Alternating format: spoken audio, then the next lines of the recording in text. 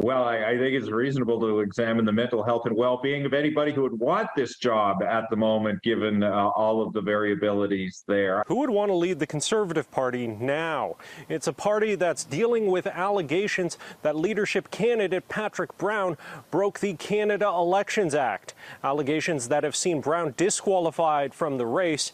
Allegations that Brown contends are politically motivated. It certainly is disheartening that the 150,000 plus Canadians that we signed up to participate in this leadership have their voice has been lost. Brown has retained Toronto law firm Heenan Hutchison to appeal, but rules around the leadership race say there is no appeal process. In a statement, Brown's attorneys say the disqualification process was politically motivated and attempts to disenfranchise new Canadians, an important part of Brown's support.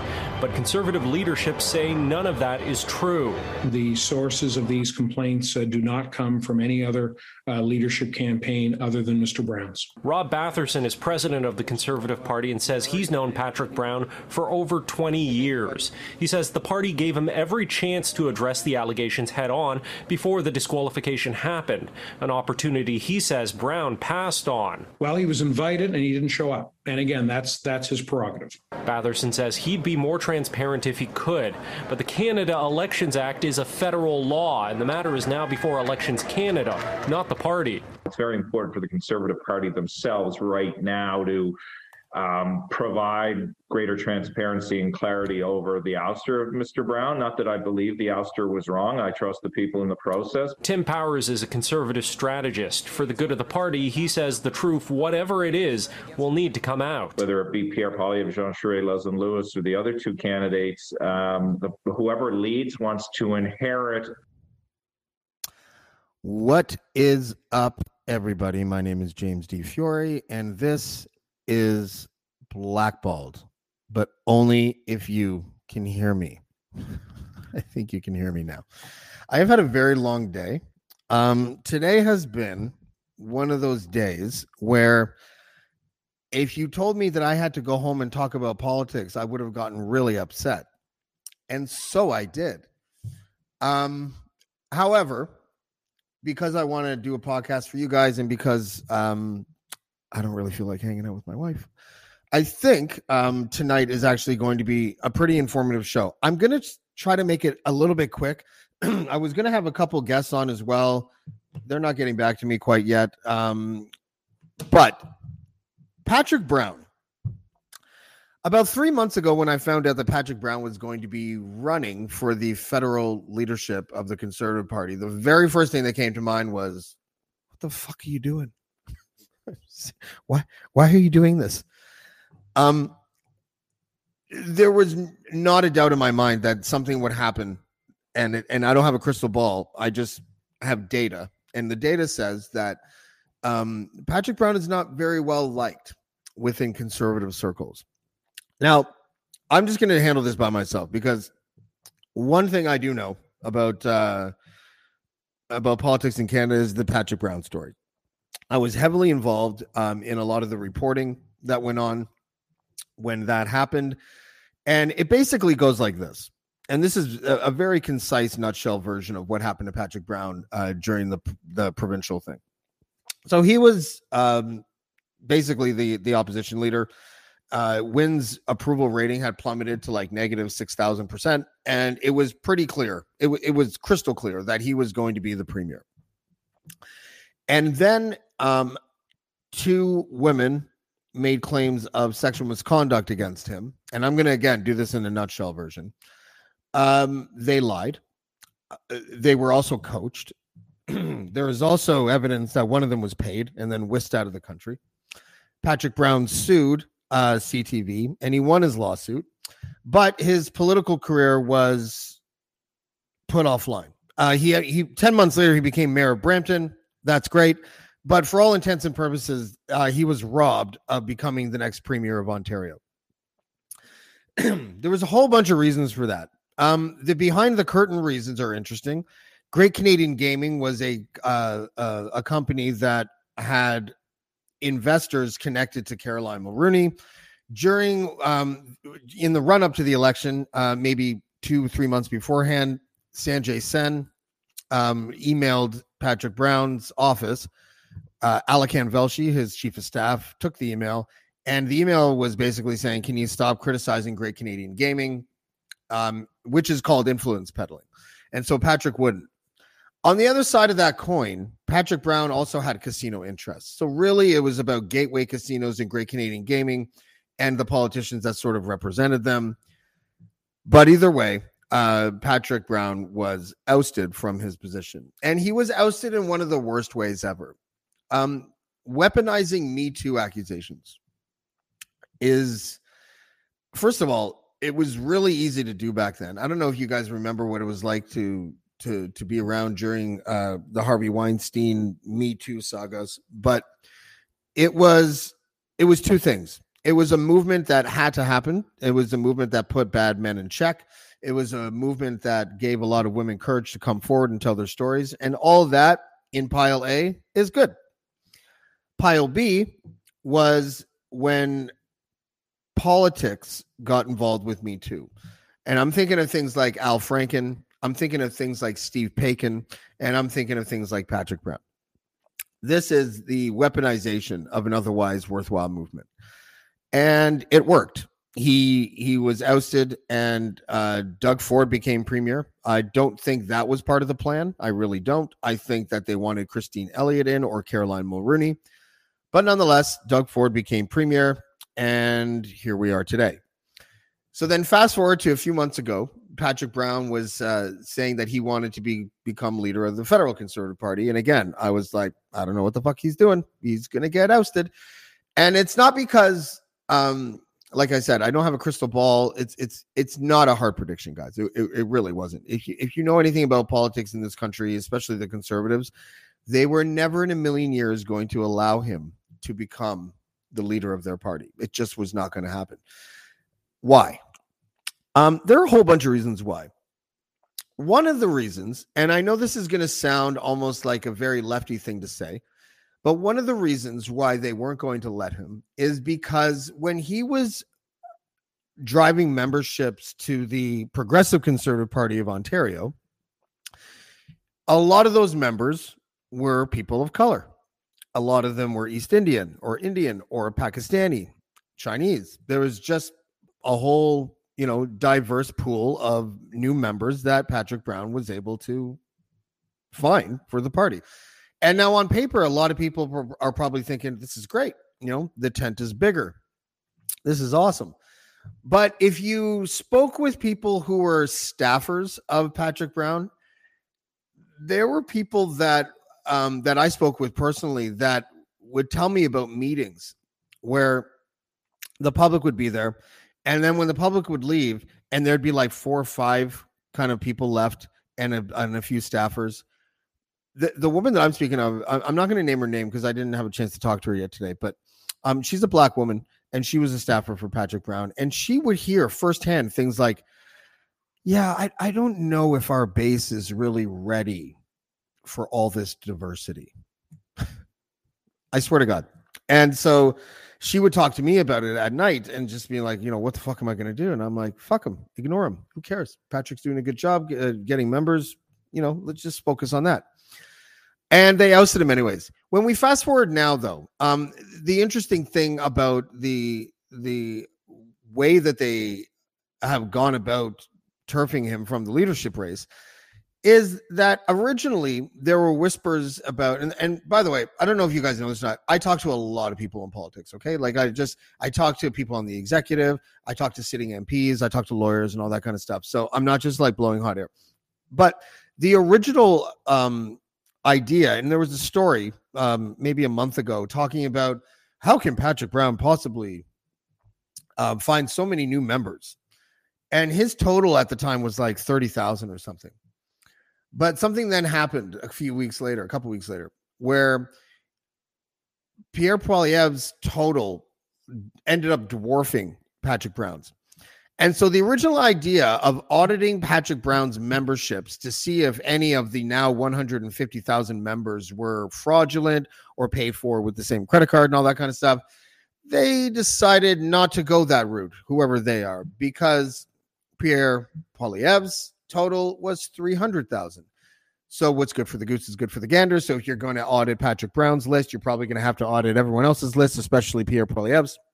And they didn't want that. Why? I don't know. But 300,000 members, you're probably going to have more than a few that are going to seem irregular. And by the way, they tried all of these tricks against Patrick Brown the last time as well in the provincial race. One of the easiest ways to sort of dwindle down a person's membership count, especially if they have a diverse pool of new members. If you guys know any people of color, especially Chinese people and people from Asia, they'll anglicize their name. So if your name is Shong Lao or something, you might go by Sean, right? So if your name on your identification doesn't match the name that you write when you go and you sign a registration form, they will put those together. They'll know what they're looking at. They know that Sean Lao's name is Sean, but they will just ditch that membership anyways. And they do that strategically. It's not because they don't want a lot of members in the parties, but it's just that they didn't want that candidate getting all of these members. So it's finding loopholes. Okay. I was going to say fair enough, but it's really not fair at all, especially to Shang Lao. Probably worked really hard to get into politics in this country. So I woke up this morning or yesterday and found out that Patrick Brown was being ousted. And I was a little bit concerned about the source of this story. Now, the source of the story is a very interesting person. She used to be, her name is Deb Jodwin, I think you pronounce her name. And she has a long history with Patrick Brown. She was I think she was like a field coordinator or a field manager or something like that. But during the first Patrick Brown saga, she was, there's a lot of people in politics. I should preface what I'm about to say with this. There's a lot of people in politics who are really just kind of excited to be there. It happens all the time. Politicians often use these people, gets them all excited, and they feel like they're part of something, but really they're just eager and they're enthusiastic and they're not all that strategic, but they can fill certain roles. But they almost like rely on the people who are basically fans of them. And Deb, for all intents and purposes, was basically a fan of Patrick Brown. So when she was volunteering for him last time and all of this stuff happened with like Lisa McLeod and Randy Hillier and Vic Fideli. I don't know if you guys remember this, but Vic Fideli, while he was doing a press conference I think it was at Queen's Park, and he was saying things like, when women come forward like this, it is our job to believe them and to investigate. And while that may be true, while he was saying that, there was somebody who had filed a complaint of sexual harassment against him like 4 days before that. And it was just and when you were aware of all these things behind the scenes, there was all of this like frustration. Like I remember looking at him and just being like, oh, fuck you. And so I tweeted out the actual complaint letter that the woman made against Vic Fideli. And then I followed that up with court documents and stuff like that. And I got, of course, just like, it was a heavy few days because there was no media that broke the story. So I just decided to fucking tweet out the action because someone sent it to me. And anyways, the hypocrisy, that's what politics is, right? It's the art of managing hypocrisy because, you'll have a million reasons why they shouldn't do that when they're in power, but then you'll have a million excuses to do the same thing if you get into power. And that's how politics, for some reason, operates. Hi, I'm Steve Yerko. And I'm Tara Sands. Now available from Maji Media is our new podcast, 4Kids Flashback. 4Kids is the company who brought you the English dub of Pokemon in the late 90s and so many other shows like Yu-Gi-Oh!, Shaman King, Teenage Mutant Ninja Turtles, Kirby, the infamous One Piece dub, and so many more. We'll be talking to the people who worked at 4Kids. Actors, directors, writers, editors, producers, engineers, you get the point. And hopefully get the answers to questions both you and I have about the company. I actually worked there as a voice actor on some of the shows. And I was a kid watching the shows and remember way more than Tara does. And thank God for that. Steve is actually a professional storyboard artist, which gives some really unique insights into anime and animation. Subscribe today wherever you get your podcasts. That's the number 4 Kids Flashback. Now, I woke up this morning and I found something in my inbox that I thought was really interesting. And it was a series of messages between a former Harper staffer and Deb Jodwin, whatever her name is. And it was this. Did you start your contract?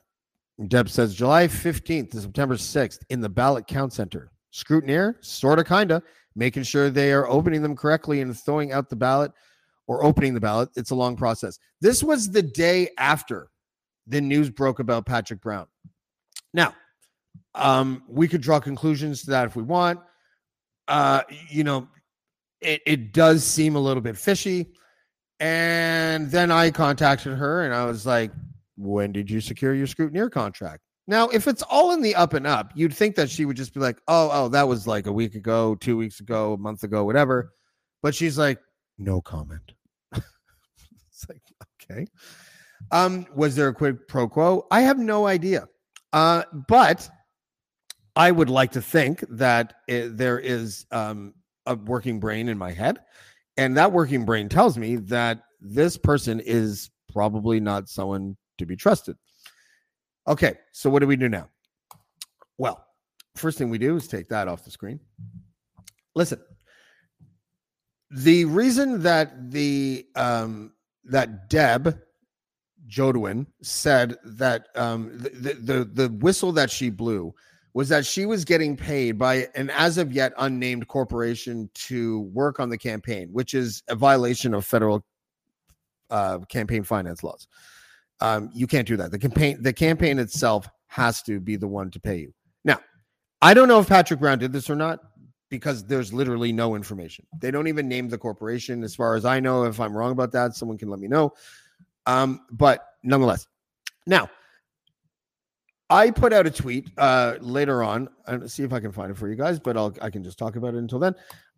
That was about Pierre Poilievre's. Is it this one? Yes.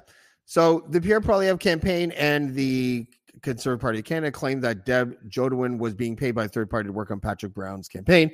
Meanwhile, Paul Sutherland is a lobbyist being paid by Hill and Knowlton Canada while working on Poilievre's campaign. I should have worded that differently. He's being paid to be on the campaign by a lobbyist firm. Media doesn't touch it. Nobody asked that question. You know who's telling me this stuff? By the way, you know who's like my sources for all of this material are they're all conservatives. They're all executives. They're party members. They're strategists. They're operatives. They're lawyers. These are the people that I'm talking to. So it's funny and weird and strange, and I don't really know how to explain it beyond the fact that it's odd that the media seems to only be willing to tie Pierre Poilievre to the convoy, but not to his own standards. And those standards meaning you shouldn't have someone on your campaign that's getting paid by a third party. And that's exactly what's happening on Pierre Poilievre's campaign with Paul Sutherland. Again, he's a lobbyist being paid by Hill and Knowlton Canada while working as a staffer on Poilievre's campaign. What we are seeing here is basically another coup. As far as I'm concerned, it is another way for the Conservatives to control who they put up as leader. There is there's good money on the fact that Pierre Poilievre will probably win. Patrick Brown says that he has a lawyer that he's consulted with. But there's no appeal process for the Conservative Party. Like this is for sure a done deal. The only way that this is not a done deal is if Patrick Brown's team and his lawyers can put together some sort of evidentiary dossier where they can slide that across the table to Pierre Poilievre's campaign and be like, if I'm out, you're out, because this is hypocrisy. And there's a few stories that came out that were interesting. This one is Conservative Party tried to bring Brown into compliance with election laws and failed. I'm told by a very high up conservative that is a lie. Tory Leadership Committee, this is really interesting. So the Tory Leadership Committee was advised not to approve Patrick Brown's nomination. Reasons behind the advice to refuse Brown's application to run is not known, but were overruled. They were trying to get Patrick Brown to not run. They were trying to refuse his application. When I say they, I'm assuming it's Pierre's camp, but I don't really know. But somebody within the party, powerful people within the party, were trying to block Brown's application to run in the first place. So they didn't even want him to run in the first place. He scares them, right? He's a progressive conservative inside a party that went out of its way to strip themselves of the label progressive. Okay. They are a party that at one time was all about the conservative two-step, where they would throw roses to the batshit wing of their party during the leadership race, as Pierre Poilievre was done. And then when the general election gets here, they would just completely ignore them. Because we have so much time between now and the next election, which probably won't be for at least a couple of years. I could be totally wrong about that, but it feels like that.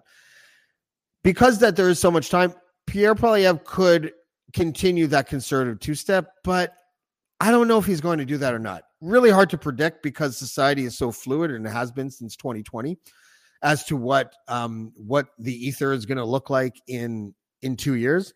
But if the election was like 2 months away, excuse me, if the election was 2 months away, does anyone really think that they would drop the batshit wing of their party and go for the moderates again? Because I don't. I think that Poilievre looks at the United States, saw the Trump victory, saw the convoy protesters, knows that 15% of the country who are not vaccinated, a lot of them are probably going to vote for him if they decide to vote.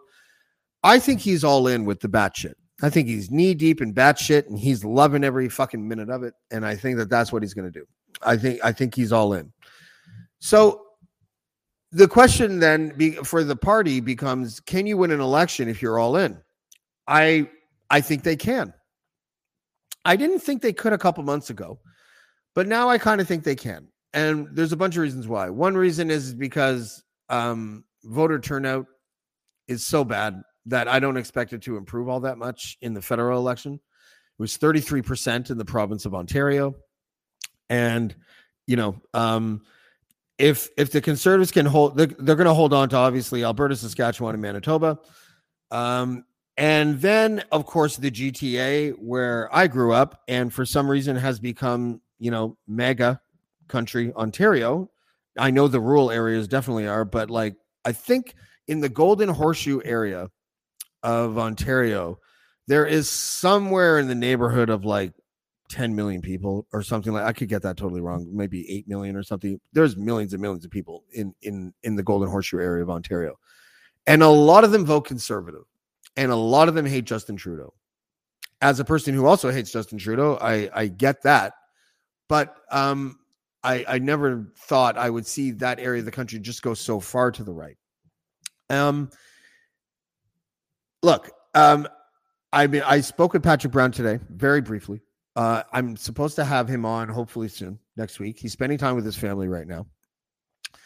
I think that the next obvious step for his legal team is going to be to point out some of the similarities between his campaign and Pierre Poilievre's campaign if both of them were guilty of employing somebody with somebody else's money. But really, what does this really say about our democracy? And I think that that's kind of what I want to focus on the second part of this show, which I'm going to then, I think, do on Sunday. This is me, guys, freestyle. I don't have any notes. I just freestyled this whole thing. I know enough about the Patrick Brown stuff to do that. I also was supposed to have a couple guests, and they're not here. So, this is just sort of me rambling, but hopefully you guys get an idea of what is happening right now. And what is happening is this.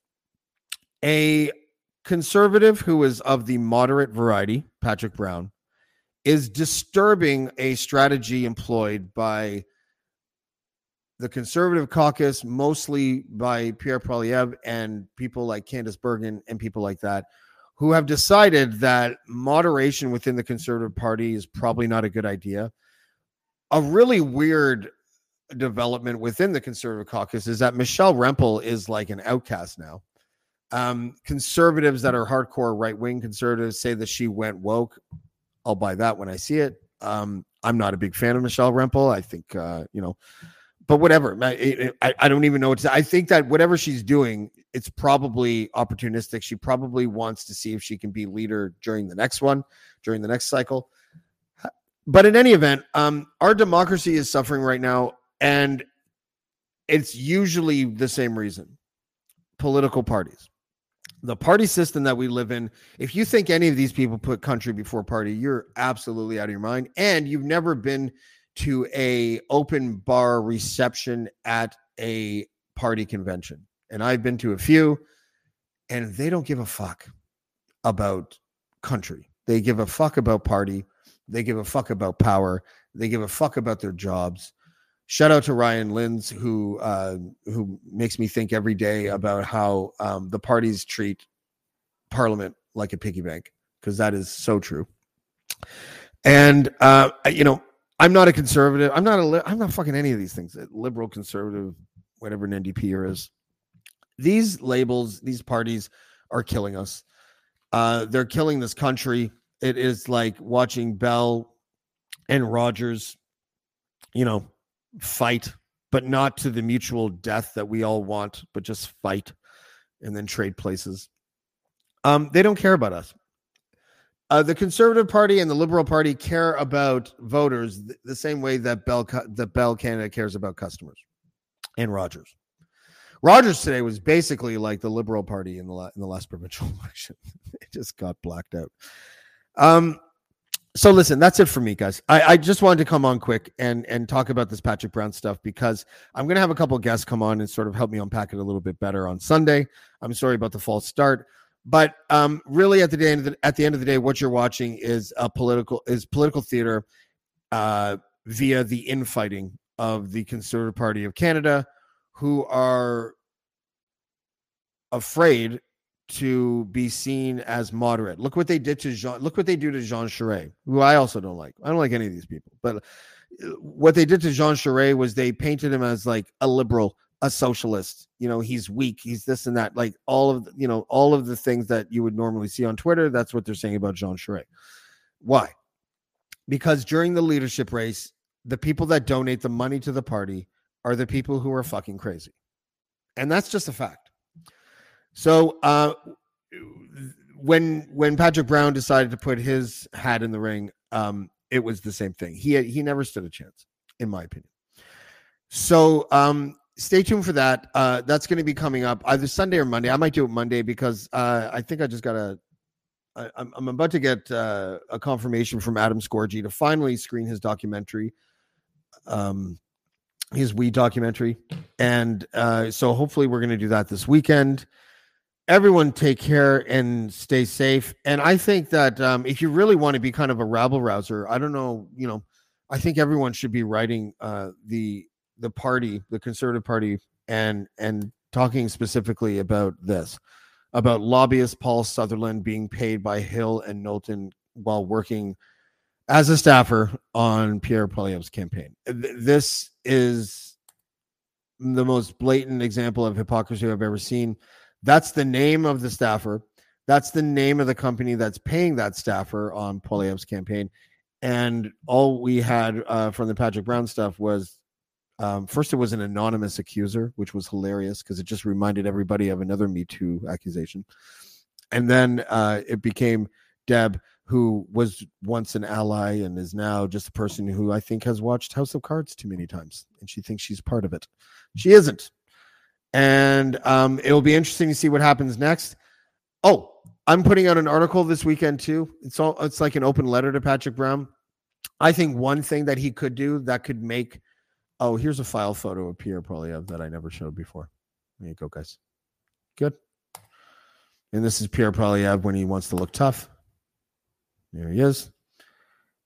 And this is his dad showing off his new car. I can't get enough of that. I'm going to put out an article. It's like an open letter to Patrick Brown. And my advice to Patrick Brown, completely unsolicited, he doesn't have to take it, is to do whatever he can to tie Pierre Poilievre to the Plymouth Brethren Christian Church. It's all there. He's a business partner with one of the elders. He owns land and a real estate development thing. And it is very easy. Can we please start talking about this cult, mainstream media, please? Pretend it's the Catholic Church and there's Indigenous children involved. Remember that worthwhile story? Totally worthwhile. You covered it well. Good job. I don't know why we're not covering this cult with the same sort of oomph, because they have a lot of influence over conservative politicians. They, they were seated in the front row when Harper won in 2011. Harper swore on this cult's Bible when he was first sworn into office in 2006. So if I'm Patrick Brown, I would want to do everything I could to keep the conversation about Pierre Poilievre, Stephen Harper, and this cult of pedophiles and crazy people that seem to be permeating all over this country and inside the inner sanctum of politicians that have a conservative bent. And that's it for me. Thank you for watching Blackballed. I will see you this weekend and on Monday, and have a good weekend, everybody. Bye. Blackmore. Blackmore. Blackmore.